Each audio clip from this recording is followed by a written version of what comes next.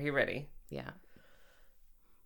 Angela Bassett did the thing. Viola Davis, my woman king. Blanchett Kate, you're a genius. And Jamie Lee, you are all of us. So anyway, our opening tangent may or may not be...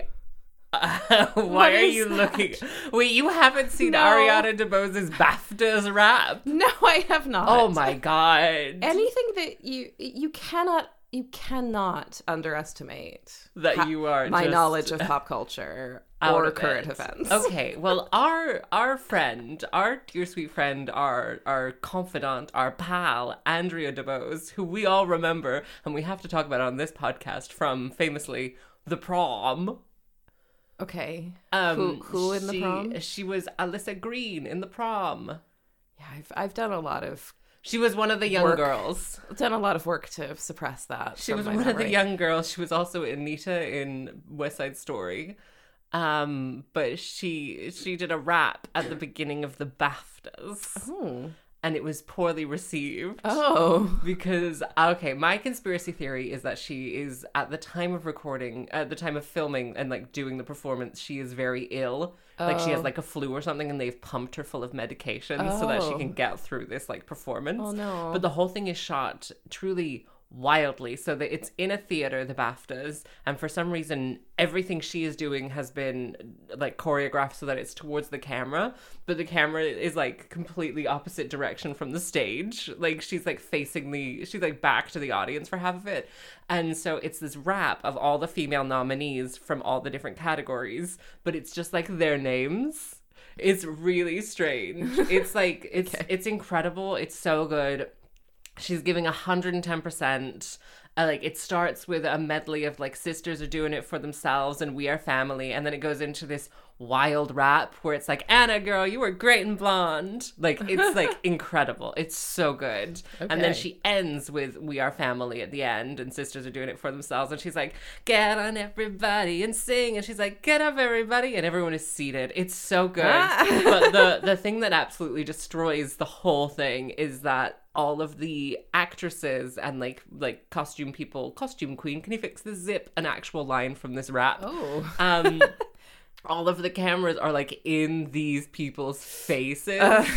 And so it keeps panning to like Kate Blanchett, who's like knowing like that's me. Yeah. Like it's incredible. Oh, it's so good. It's wow. so good. And the only person who seems to be having a wonderful time, Jamie Lee Curtis.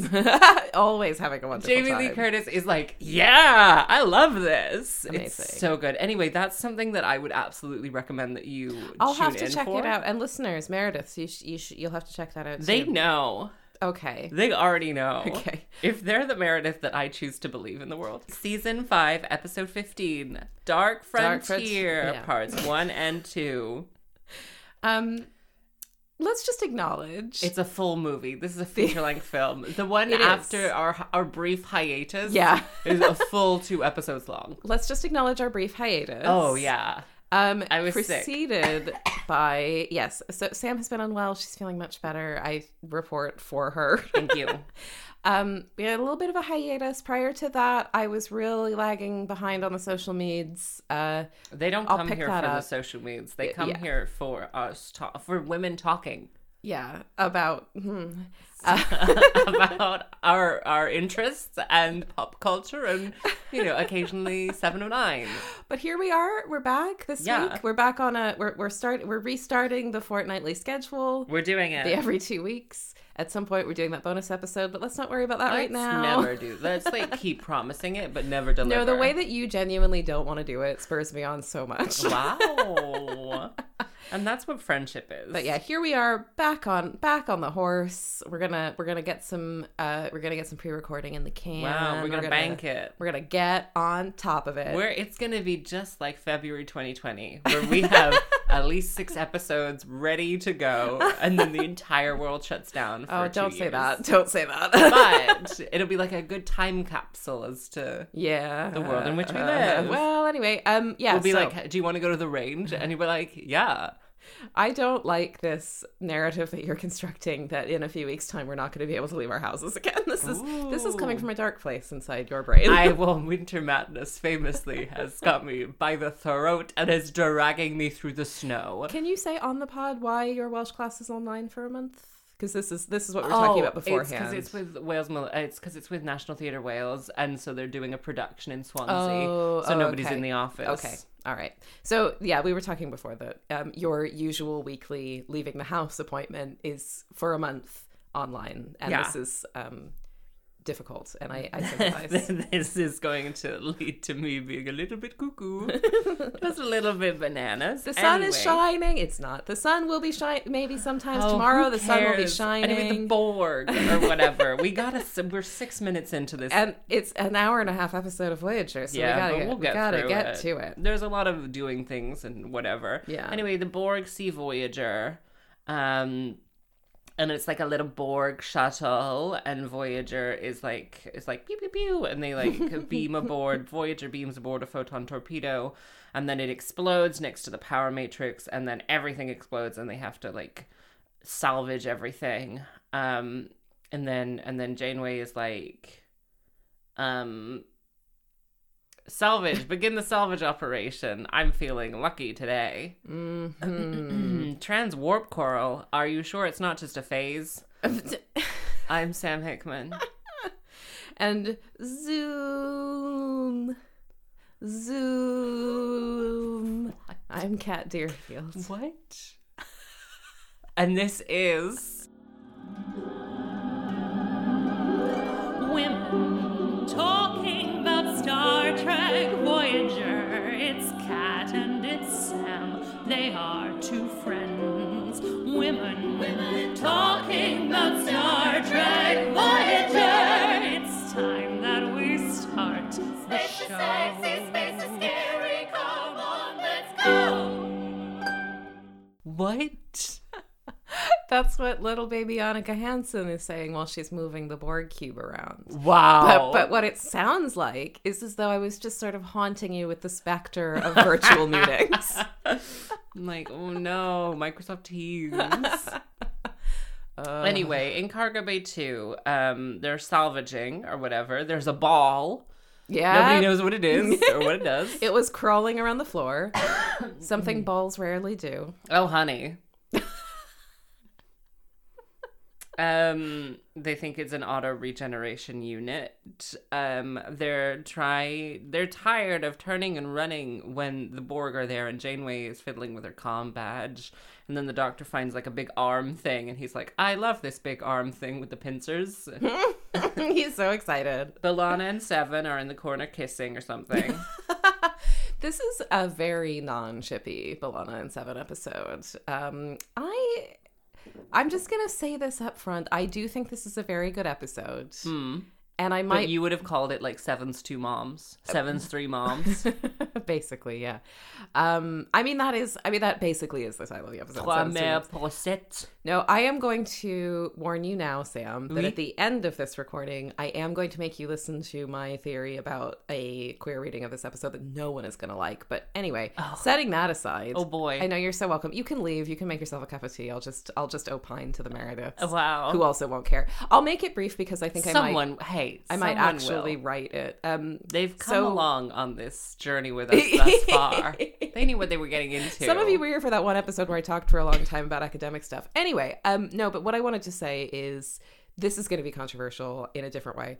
I think that a lot of the characterization, not Seven so much, but I think a lot of the other characterization in this episode is pretty far out of character. Yes. Okay, I'm glad it's not just me. I thought this was written by someone completely different. Like, I truly was like, this has got to be a dream. She's got to wake up at some point. Because I thought everyone is... Yeah. Like, it's a heist episode. Yeah, it's everyone's a heist like, episode. You son of a bitch, I'm in. Like, and the way that Janeway is just like looting time, and then everyone looks worried, but then that didn't circle around. Like everyone's in the cold open. This? Joe Mendowski and Brannon Braga. Brannon Braga famously is the Seven writer, and he was dating Jerry Ryan. But also there's just a lot of drama. I'm gonna read something. Okay.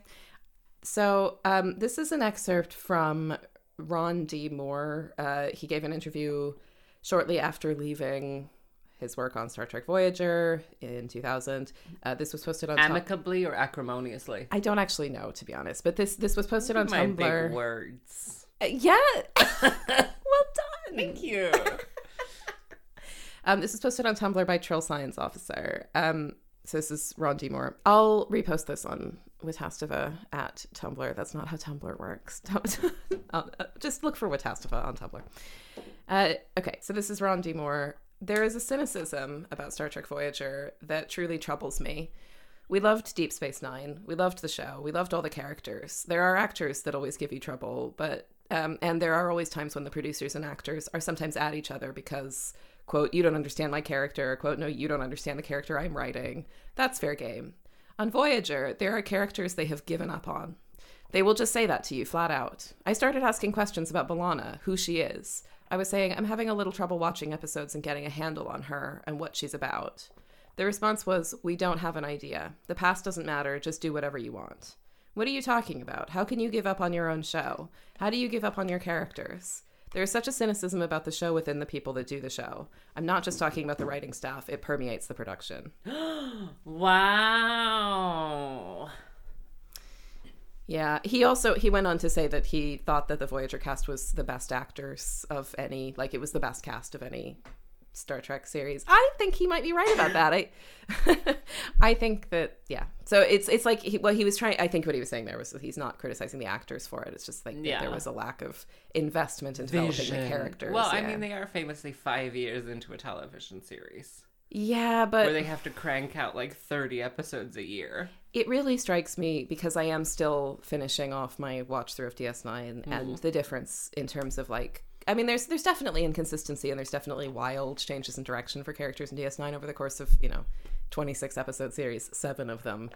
But it does feel like they were putting a lot more into having consistent characterization and at least like an idea. And things changed over the course of the show, but I mean, to say like they'd given up on B'Elanna Torres really feels like it when we watch it. Like it's just like she gets a couple of episodes with amazing character development and then like nothing. And in this episode, the way that she is about 7, I just thought this is not consistent with the way that they've been interacting with each other. They've been built. This is the sort of thing that I get really mad about, and I sort of like joke about it being a shipping thing, but they should have been friends not because I want them to be friends. They have so much in common. They have so much in common, and then they have these interactions where they explore that, and they have these interactions where they have real emotional connections. And then the show just pretends that it didn't happen, forgets that it happened. They're just antagonizing each other in a really straightforward and boring way sometimes. Like in this episode, B'Elanna just straight up doesn't care about 7. Like she's just like, I don't care about her. She's gone. She's a fucking Borg. Like, meh. Just like, what is this? This is not how they talk about or to each other. More recently than and it's the same thing. We're coming up on the scene where Tom and Harry are like cheersing to killing a bunch of Borg, which again is like not in character. Yeah, it's. And then Tom says all that about like we did him a favor by killing them. It's like, what the fuck is this? This is not how these people talk. It's what is happening? The most un-Starfleet this show has ever gotten. Yeah, this episode, like it doesn't make you're watching a completely different television show for a single episode. Yes, absolutely. I'm so pleased it wasn't just me because I was a little bit afraid that I'm just like wrapped up in my own headcanon. In my mind, I was like, oh, they're trying to like reintroduce the show mid-series to like people who haven't watched it before. Like, is this like maybe, but yeah, so that's I'll leave it there. But yeah, I think there's a lot of like weirdly out of character stuff here for everyone but 7. Anyway, they got a data probe. They got some data from the probe, and Janeway wants to Ocean's 8 the Borg orb. Yes. This episode is Ocean's 8. In the conference room, nobody ever broke into Fort Knox. They're going to steal a transwarp coil. It's a heist. They're doing a heist, a caper, a romp, a silly, goofy time for the girls.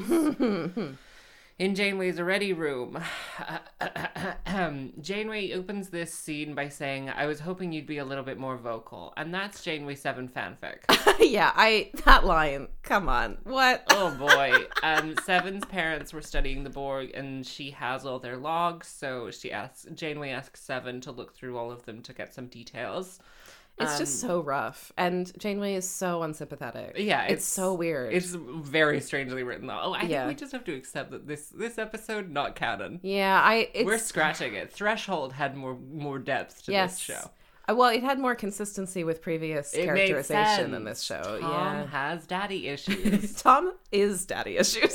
Tom is daddy. No, Tom is baby bangs. We can't. Okay. It's a secret. Shh. We'll reveal that in a few weeks' time. In several months. Anyway, Cargo Bay. Seven and Neelix brings all of her parents' records and Seven goes through them, and Neelix is like, "Oh my goodness, my dead sister Arachnia, she's a spider or whatever." I had some wine while watching this, so my notes get a little whiny. There's a flashback, warm nights, almost left behind. Put down the cue, Muffin. It's not a toy. Daddy wants to talk to you. What's the worst pet name you've ever been called? Oh, that's a good question. My dad did call me Kathy Poo when I was a child. Was that an intentional reaction? Yes. Okay. Yeah, I really hated it. And Kathy Poo. I say a child. He did that to me to wind me up when I was a teenager. That's funny. What about you? That's dad antagonism. Yeah. The worst thing I've ever been called that wasn't a slur is Poppet. Oh, wow. Disgusting. Wow. A fully grown man.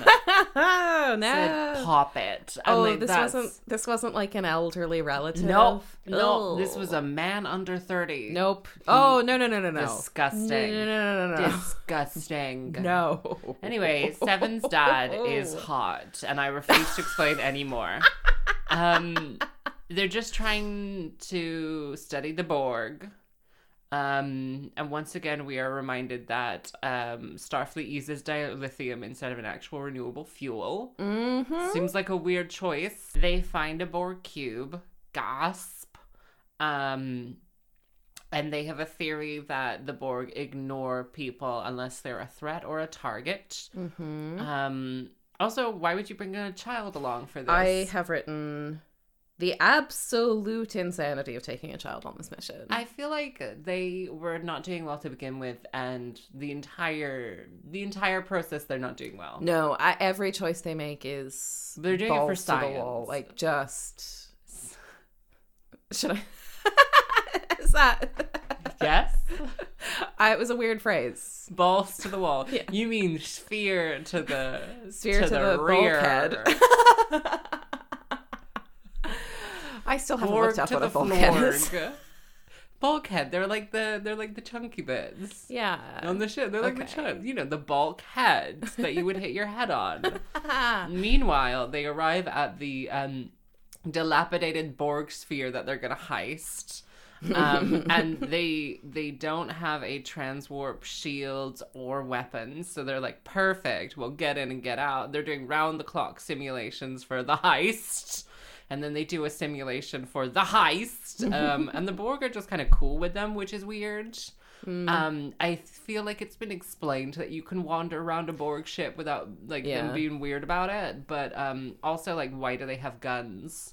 Yeah. A big stick would make more sense. Actually, yeah. Big wire cutters. Oh, yeah. So much. You just get a little snip. Little snip. Also, it's they do the heist or whatever. There's no real twist in this heist simulation. Yeah. So what's the point? And also they walk very slowly. They're carrying rifles and they're 12 seconds too slow. Just walk faster. Just have a big stick, babe. Just walk faster. Anyway, oh, I see what you're saying. Yeah. You don't have to carry a full rifle if you can only use it once. Yeah. One time. No. Why are they not just beaming them out from anywhere? I'm sure it's explained, but it's also oh, I mean, that's just it doesn't matter. Anyway. Standard Star Trek hand waving. The transporter works how it needs to work for the plot. Yeah, phasers are magic, and the transporter works how it needs to work for the plot. Yeah. And they have like a full disaster in the holodeck. And afterwards, in the hallway, Janeway is like, Seven, are you going to be weird because you're like a Borg? I just, again, so like, weird. what? It's so weird. What? Janeway usually, I mean, Janeway there's is a... tact. Yes, there's Janeway has tact there's and sensitivity, emotional intelligence. Yeah. And Janeway has her flaws, Decent but she reasoning is for why she's saying the things. and reasonable. And this, I mean, her behavior throughout this episode, I also was like, is this going to be a dream? What is happening? Yeah, it was really weird. This is a really weird episode. That's probably why neither of us remember it. Yeah, it is funny. I don't remember this episode very well at all. I remember the best. end. I remember the end of the episode. Oh, that's good. Yeah. In the cargo bay, Naomi comes in because she couldn't sleep. She had a bad dream. What was the worst dream you've had recently? Oh, I don't know about recently. I don't have bad dreams very much. I feel very lucky. What was your... That's good. I had one last week. I woke up and I was like, oh, that was fabulous. It did end, I believe, with me crying on top of my husband's broken body. But I did wake up and I was like, oh, a narrative. So that was nice. Wow. Seven has a Borg nightmare. Yeah. And they're like, hey, we're gonna make you an offer you can't refuse. Can I just say yes that Naomi, is Scarlett Palmer's her name? I've written know. Scarlett Palmer's, but I feel like that learn. might be misspelled. Arnold Palmer, the drink. No. I love an Arnold Palmer. What is in an Arnold Palmer? It is half iced tea and half lemonade. Oh. It's so nice. You can get it at Shake Shack. That's the only place you can get it here that I'm aware of. I mean, you could probably make it. Yeah, I have made it when I've made proper lemonade. Anyway, I love an Arnold Palmer. I love an Arnold Palmer. The weight of my heart is through an Arnold Palmer. The weight of my heart? Cash. I just wanted to say that the actor who plays Through Naomi Wildman, my chest. Just a really good actor. Really good acting. acting. We know you love this actress. All right. You say it every time Naomi I Wildman know. has an episode. You're like, So what? I'm always surprised that this child actor isn't pissing me off. Yeah, I get. But what's the problem? We're getting to the point of the episode where we're both getting pissy at each other. And we have so much more to go because it's a double-length episode. Anyway, all right, I'm going to shut up and let you do plot summary. Rejoin the collective. Rejoin the collective, and we'll spare the Voyager crew, which is kind of the opposite of like the Borg and Jen. Meanwhile, another flashback. Seven's parents are documenting, and they have a biodampener so they can camouflage themselves on the ship. In sickbay, they ask the doctor to make one. And Seven is like, I literally have no choice but to Borg. And then in the ready room, Seven is going to be on the bridge and B'Elanna is in. Seven is out. I've made my decision. Shantae, you stay. Meanwhile, there is a Borg fever dream, and they are they're Borg. They're Borging about. They're Borging about, and we're on the ship, and they're doing the heist. There is a shuttle. This is the heist now. They intentionally sent a shuttle just to get Borged. Yeah. They are never afraid to lose a shuttle on this show. No, they sure are not. While the shields are down, they're doing the heist. They do the heist, blah, blah, blah, blah. Seven is like, I'm on the team. And then, again, they, like, shoot someone with their rifle, and they get one shot. Do not miss your chance to blow. This opportunity comes once in a lifetime, yo. Eminem. Mom Spaghetti. They do the heist or whatever. And Seven is like, I intend to rejoin the collective. And Janeway is like, I'm not leaving without you. Or as Celine Dion would say in Eurovision, ne partez pas sans moi. We're planning on doing that one for our choir concert for the Songbirds. Oh. Anyway, did you know Celine Dion did a Eurovision entrance, won Eurovision, when she was like 15 or something? Oh, maybe I did know this. Oh. Was it for Canada or? Yeah. No, France? No, Canada isn't in Eurovision. What is wrong France, with me? For France, I believe. I apologize to Eurovision fans. Anyway, they can see us. Oh boy, the heist isn't going good. They transwarp out of there, gasp. And Seven is taken to their leader. So they go to Borgsville, New Borgstown, Borgtopia, a dystopia around our Borg ship. And she's off to see the Queen. And as soon as the Queen appeared, I said, oh, this is how they know each other. They were awful familiar in Picard season 2, and I didn't know why. I was like, at least you know each other. They know each other. This is how they know each other. This is how they know each other. It all makes sense now. The CGI Borg body is bad. It's not great. It's not terrible. I did have the very strong feeling that I was watching a video game cutscene. It has a real video game cutscene vibe. Yeah, like no shadows. Yeah. Real smooth. Very much a different frame rate. Wrinkle-free. Yeah. But I didn't think it was too bad given the era.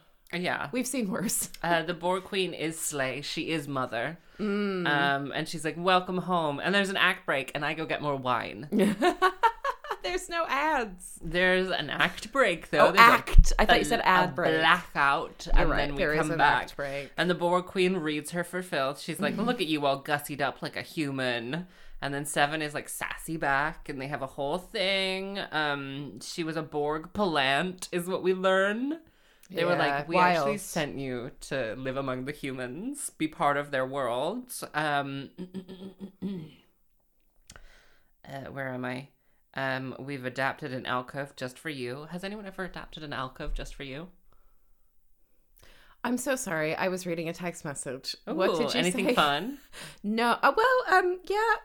Just updates on what we're doing in my Hebrew class tonight, which I'm very stressed about because I'm very far behind. Oh no. It's fine. I don't think that I'm prioritizing learning Hebrew in my life, but I'm doing it as part of doing my adult bat mitzvah. Anyway, what was your question? Sorry. Anyway, it was, has anyone adapted an alcove just for you? Actually, sickeningly, sort of, yes. Rob has put some shelves in an alcove in our bedroom for me to put some stuff on, So romantic. So romantic. Wow, and I can't even get a drawer. They're doing stuff on Voyager. In Janeway's ready room, Naomi Wildman comes in and is like, I have a proposal plan for rescuing Seven. And then they get like a sensor log, and they figure out that Seven was having like a full conversations with the Borg Queen. Yeah. And they try and figure it out. Meanwhile, back in Borgtopia, they like upped her eye stuff or whatever, and like, why do they need to see good? Like, it's dark. Like, I get it, but like, anyway, they need Seven to take humanity because she's the only independent Borg. And they're going to assimilate some people or whatever. And I'm going to drink some rosé. That's just a note from last night. Meanwhile, in the flashback, they have a full-on Borg on board from Unimatrix 1. Ooh, the Queen. And why isn't Seven's mother also the Borg Queen? This is a real question that I'm asking. Like, she's not the original Borg Queen actress. She is a new actress they are introducing as part of Voyager. Yeah. Why is it not her literal mother being assimilated and turned into the Borg Queen? That would certainly up the stakes. That would make it really good. Yeah. I'd watch that show. You should write that fan fiction. I'm not going to. Meanwhile, I wonder if someone has. Probably. I might have a little look. Probably. Meanwhile, in Janeway's quarters, they look very cozy. But her and Chakotay, maybe, are like having a full conversation. Janeway reveals that she had suspicions but didn't follow through. Very un-Janeway. Very un-Janeway. Like, if there's a nebula to be plowed through, she will do it. If that nebula is real or emotional. Yeah, absolutely. Absolutely.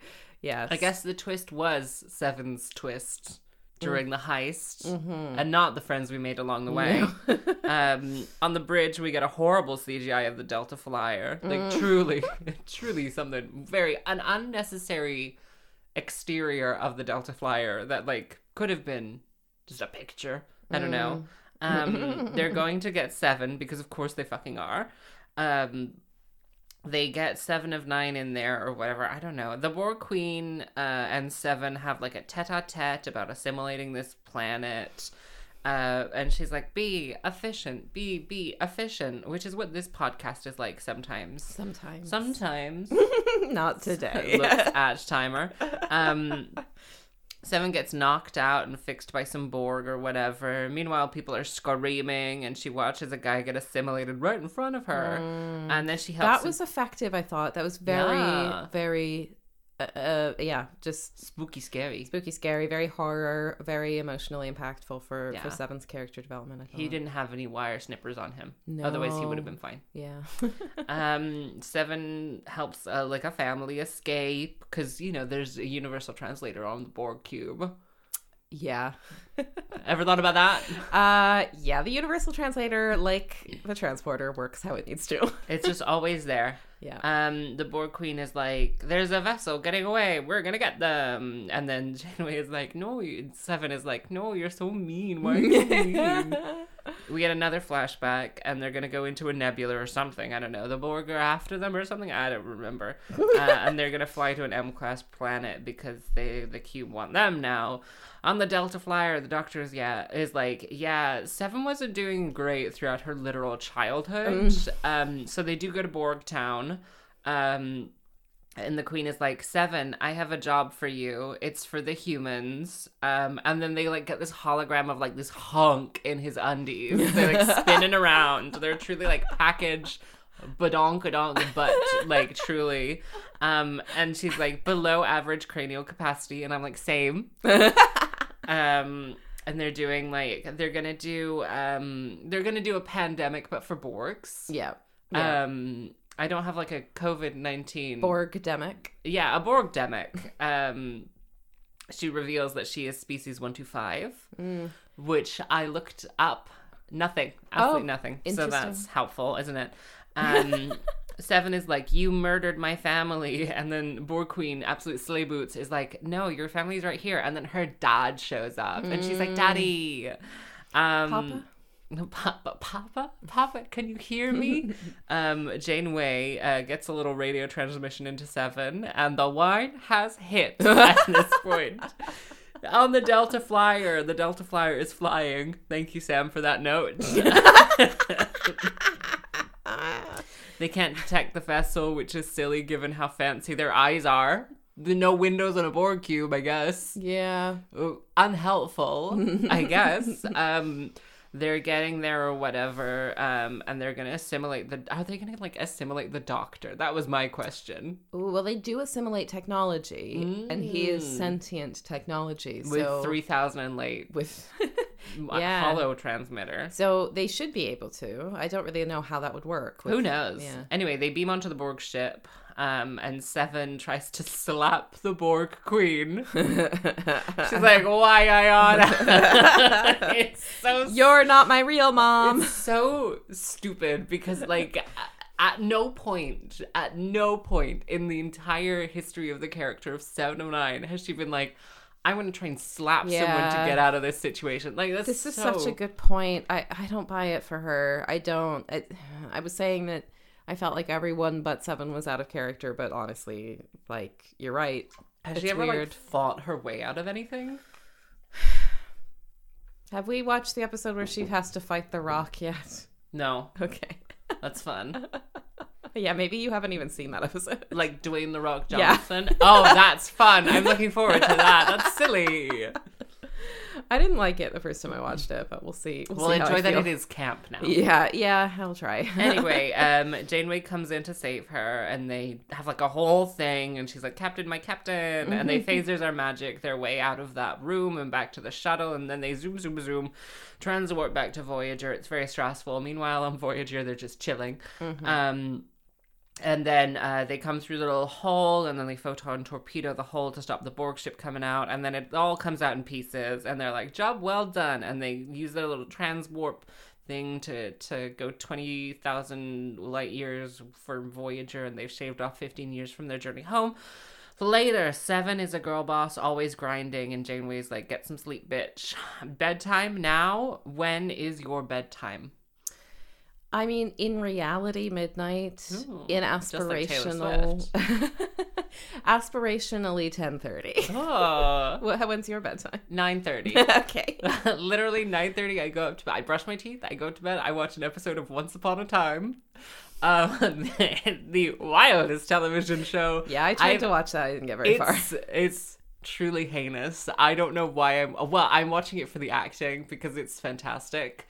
It is, I'll say it. It's one of those things that I'm at the point watching it now where I'm like, I have to finish it. I'm on season 6 out of 7. Everyone who is on the show, who is doing anything to do with the show is tired. Like, they are all exhausted by the endless, like, the perpetual marathon that is being on this television show on an ABC Family Network. It's fantastic. It's so good. I actually would recommend that nobody watches it, but you only ever hear things about it. Anyway, that's Once Upon a Time. You can find it on Disney Plus. Although, why would you want to? Oh, dear. She regenerates in Cargo Bay 2, and that's the end of the ep. What a movie! What a movie! Any final thoughts before we get so into many? I cut out a long section here of me talking about I'm also things. here. Sam is also here. Doesn't it make it? It feels so crazy that you're doing like a little like thing. Doobity-doo-doo-doo-doo-doo. Wait, It's should a jingle. I do like a little? Should I do like a little like? Oh wait, no. What are the things like the pheromone like that? Theremin? Okay. So I cut out a big section of me talking here. It will be pasted at the end of the episode if you want to listen to my weird half-baked media analysis of like from a queer lens of what, like, some thoughts about the Borg. Wow, this is great. That's not throwing me off at all. I'm trying to do the original series theme tune, but I can't remember truly how it goes. Right, so listen to the end if you want to listen to that. Back to the episode. I am so good, and I'm here to say Angela Bassett did the thing. Okay, all right. Okay, are we done? We're done. That was so unhelpful. Do you want to do it again? No, it's fine. It's fine. I'm sorry. Right, back to the episode.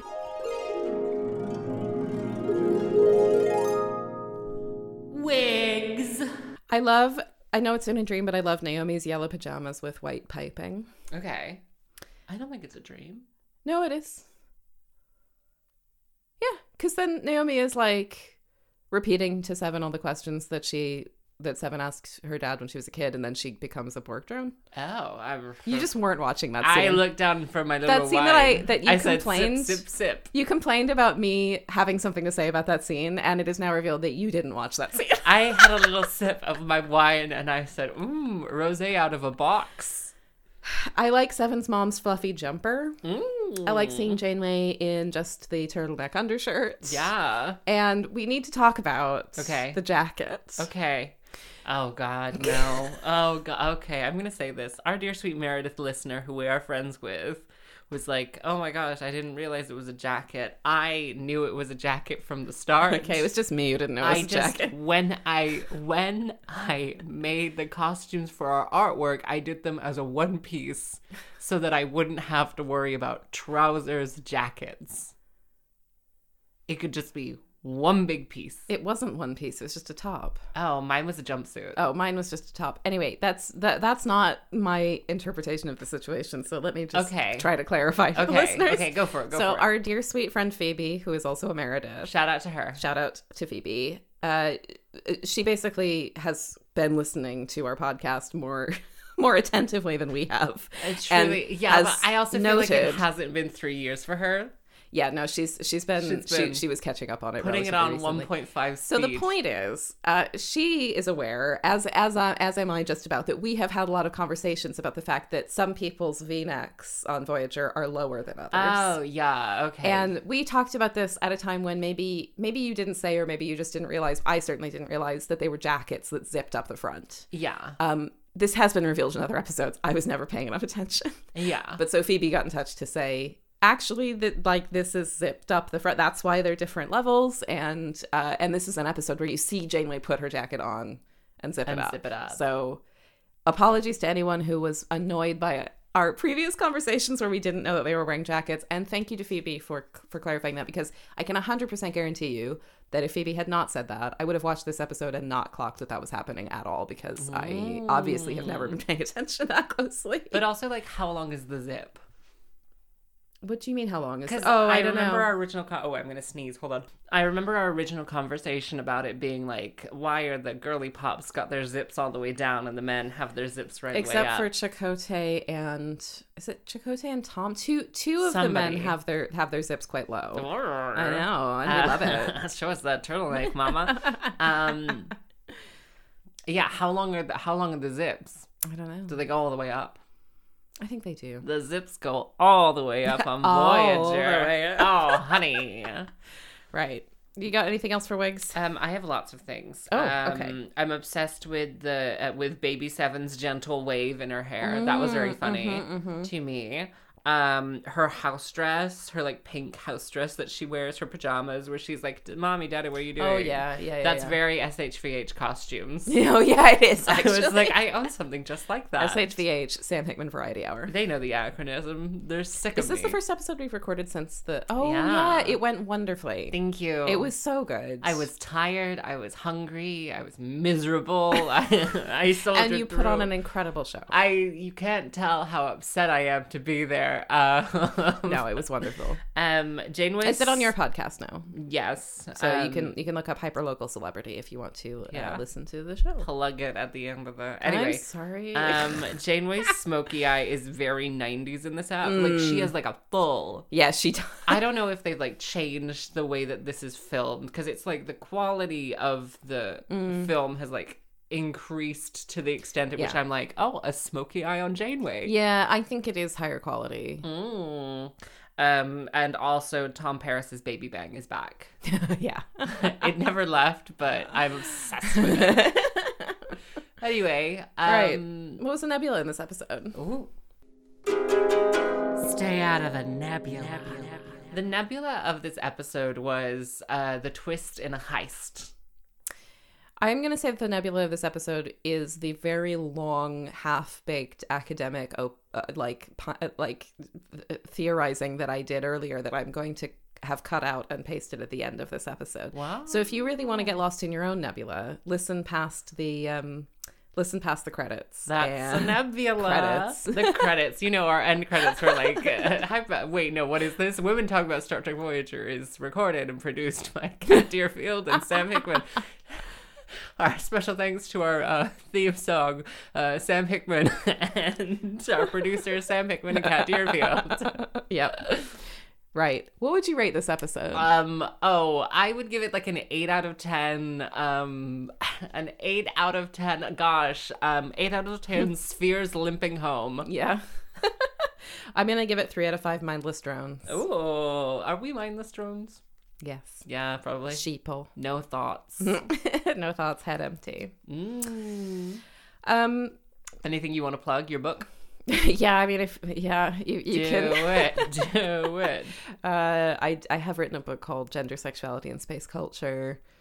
It is in the internet, and you can follow us. Wait. I know. All of my sorry, plugs. I was going to do that before you plug. All right, you do your plugs. Sorry. Our friend Rachel Dawson has a book coming out called Neon Roses. Yes. That you can pre-order at Panado Gay, Waterstones, all Shelf Life. all reputable booksellers. Yeah, you can order it from Panado Gay and Shelf Life are 2 indie bookstores based in Cardiff. It is a queer coming-of-age novel set in the 1980s. Rachel's fantastic. She's I'm our so friend. Excited. She's our friend. Wait, should she be a guest on the pod? On this? No. She's like, I've never watched this television show. She actively hates science fiction. Oh, well, there we are. She's a very good writer though, and I'm very excited for her debut novel. You should pre-order it if that sounds of interest to you. I think you can also anyway, you can pre-order it a lot of places. Yeah, I got my pre-order. Me too. The Sam Hickman Variety Hour 3, the final in the trilogy of Sam Hickman Variety Hours, is available to listen to on the Hyperlocal Celebrity podcast feed. Find it where you get your podcasts. I have been Sam Hickman. You can follow us on social media on Twitter, Instagram. It's been too long. I don't remember how we do this. And Tumblr at WTASTV. Please follow us on Tumblr. And you can email us at shoveitup@hotmail.com. We love you, Meredith. And goodbye. Goodbye. They say in space no one can hear you scream. The star bleeds one hell of a place. But now we've come to the end of our show. Did you survive or will you die in disgrace? So, okay. I haven't fully thought this through. No one has. But I might write something. I've got some time off work. We'll see what happens.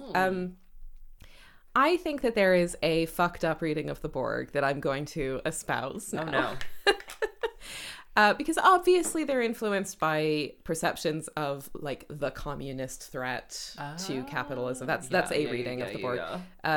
Which, there's a lot of science fiction that's read in that way. Here's what I'm positing. Okay. And it's mainly based on this episode, but then I was also thinking about how it kind of connects to what happens with the Borg in Picard, which I won't talk about in detail because spoilers for last season of Picard.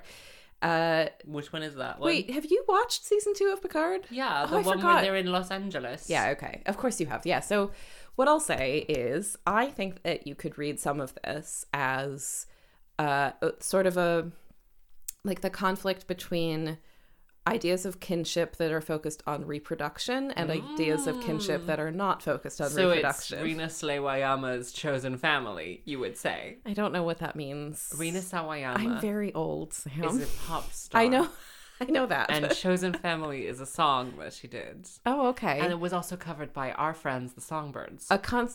Really? Yeah. I'm in that choir. Yeah. We haven't done it since I rejoined. You even went to the concert and sung in the concert where they did it. Oh. Well, I didn't sing that song. So. Yeah. You just sat in the audience and didn't pay attention. Wow. Well, I probably do know that. Anyway, so you are. A lot of my research was about, was using queer theory to look at specifically the conflict between ideas of kinship that are reproductive and ideas of kinship that are not reproductive. Yeah. So rather than kind of looking at the normativity of heterosexuality and the non-normativity of queer sexuality, I was looking at like how non-reproductive kinship, which includes lots of things that we perceive as straight, like the relationship between an older parent and their adult child who doesn't have children, or versus like reproductive seeming kinship, which is about like the people who the children who may or may not already exist. Basically, it's like it's a very like looking toward the future through the lens of reproduction. My grandchildren. Yes, it's very that. I'm doing a very like whistle stop tour of something that I've written a whole book about.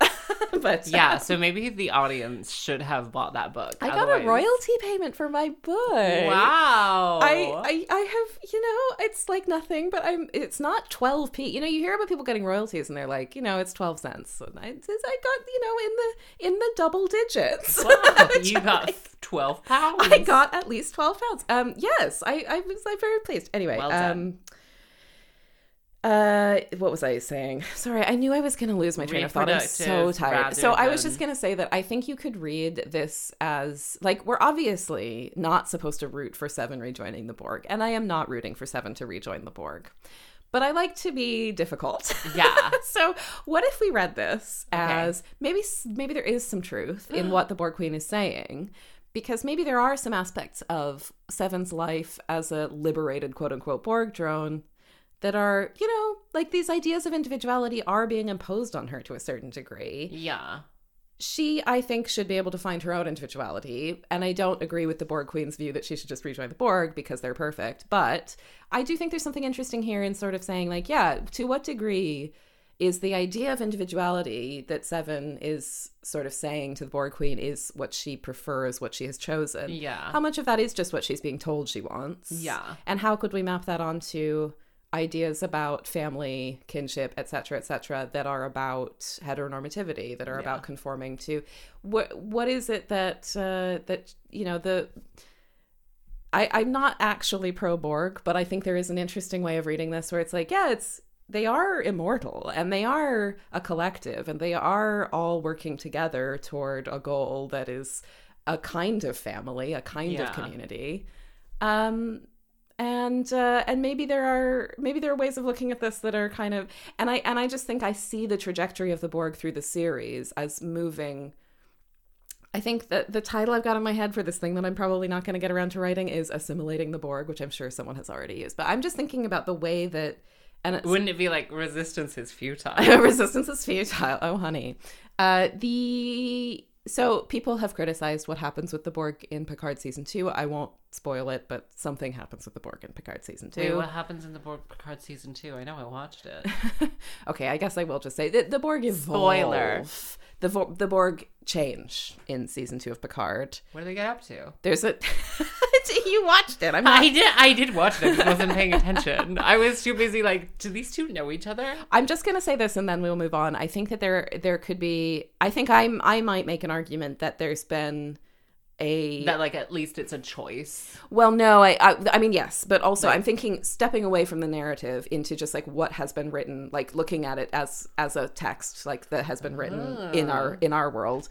I think that they have moved the Borg into a direction that could be read as it being subsumed into heteronormative ideals. Oh. I think this is a wild argument. Yeah. And I'm just like, I'm not actually saying that we should all be Borg, but I'm just cooking up some silliness. I'm cooking up some academic nonsense in my head, and I thought I'd premiere it half baked on this podcast. Thank you for listening. Wait, I'm lost. Where is the benefit of the Borg like joining the Borg? Well, I think that you could read it as you could read it as a chosen family thing. It's not a choice. So yeah. I don't think that that's the right argument. But there's like regular family. Yes. Yeah. No, I think there's definitely a lot of stuff I haven't worked out. Yeah. That's just like, there's a big hole in the center of this Borg cube. Specifically about the conversation that happens right before Janeway comes in, where it's like, what is it that Seven is getting from these two different ideas of family? Yeah. And I just think it's, I think that you can read that in a lot of ways. And I'm choosing to read it in a sort of aggressive way where I'm like, maybe what we're seeing with the Borg is like a nightmare vision of like the gay agenda, where it's like, there's all this like repeated question of, do the Borg have kids? And like we know that they sort of do, and they sort of like that's kind of been changed in canon. They have the soup cans. Yeah, but they don't. Their primary method of reproduction is not fucking. Yeah, is not fucking and sucking. And I think that repeated question in the episode is probably what got me thinking about this, because they don't reproduce by having children. They reproduce by assimilating people, or beings, which is, it speaks to like conservative paranoid fantasies about queer people recruiting. Yeah. But I think there might be a sort of, I don't know what the word I'm trying to use here is. Sometimes I find it fun to do like what if we did look at this in a negative way but made it fun and queer, kind of like that's a lot of my academic approach, is like, maybe this is a negative thing, like what I was just saying about it maps onto paranoid fantasies about like the gay agenda, quote unquote. Yeah. But what if we looked at that and said, like, in a sort of like stroppy way, like, well, what if it was? Yeah. Then what? And then we follow that to a completely absurd conclusion. That's what queer theory means to me. Wow, that's beautiful. Anyway, I'm not, none of this is fully formed, but I'm gonna make you let me edit this so that it stays in. Okay. Not that you would cut it out if I asked you to keep it in, but... Well, I'm just glad that I don't have to edit this episode. It's been a long week for me. Oh, I'm not editing any of that. People can take it as it comes. Oh, okay. You sure? I'll put it at the end. Okay. People can skip it. This is the end. Anyway. Wigs.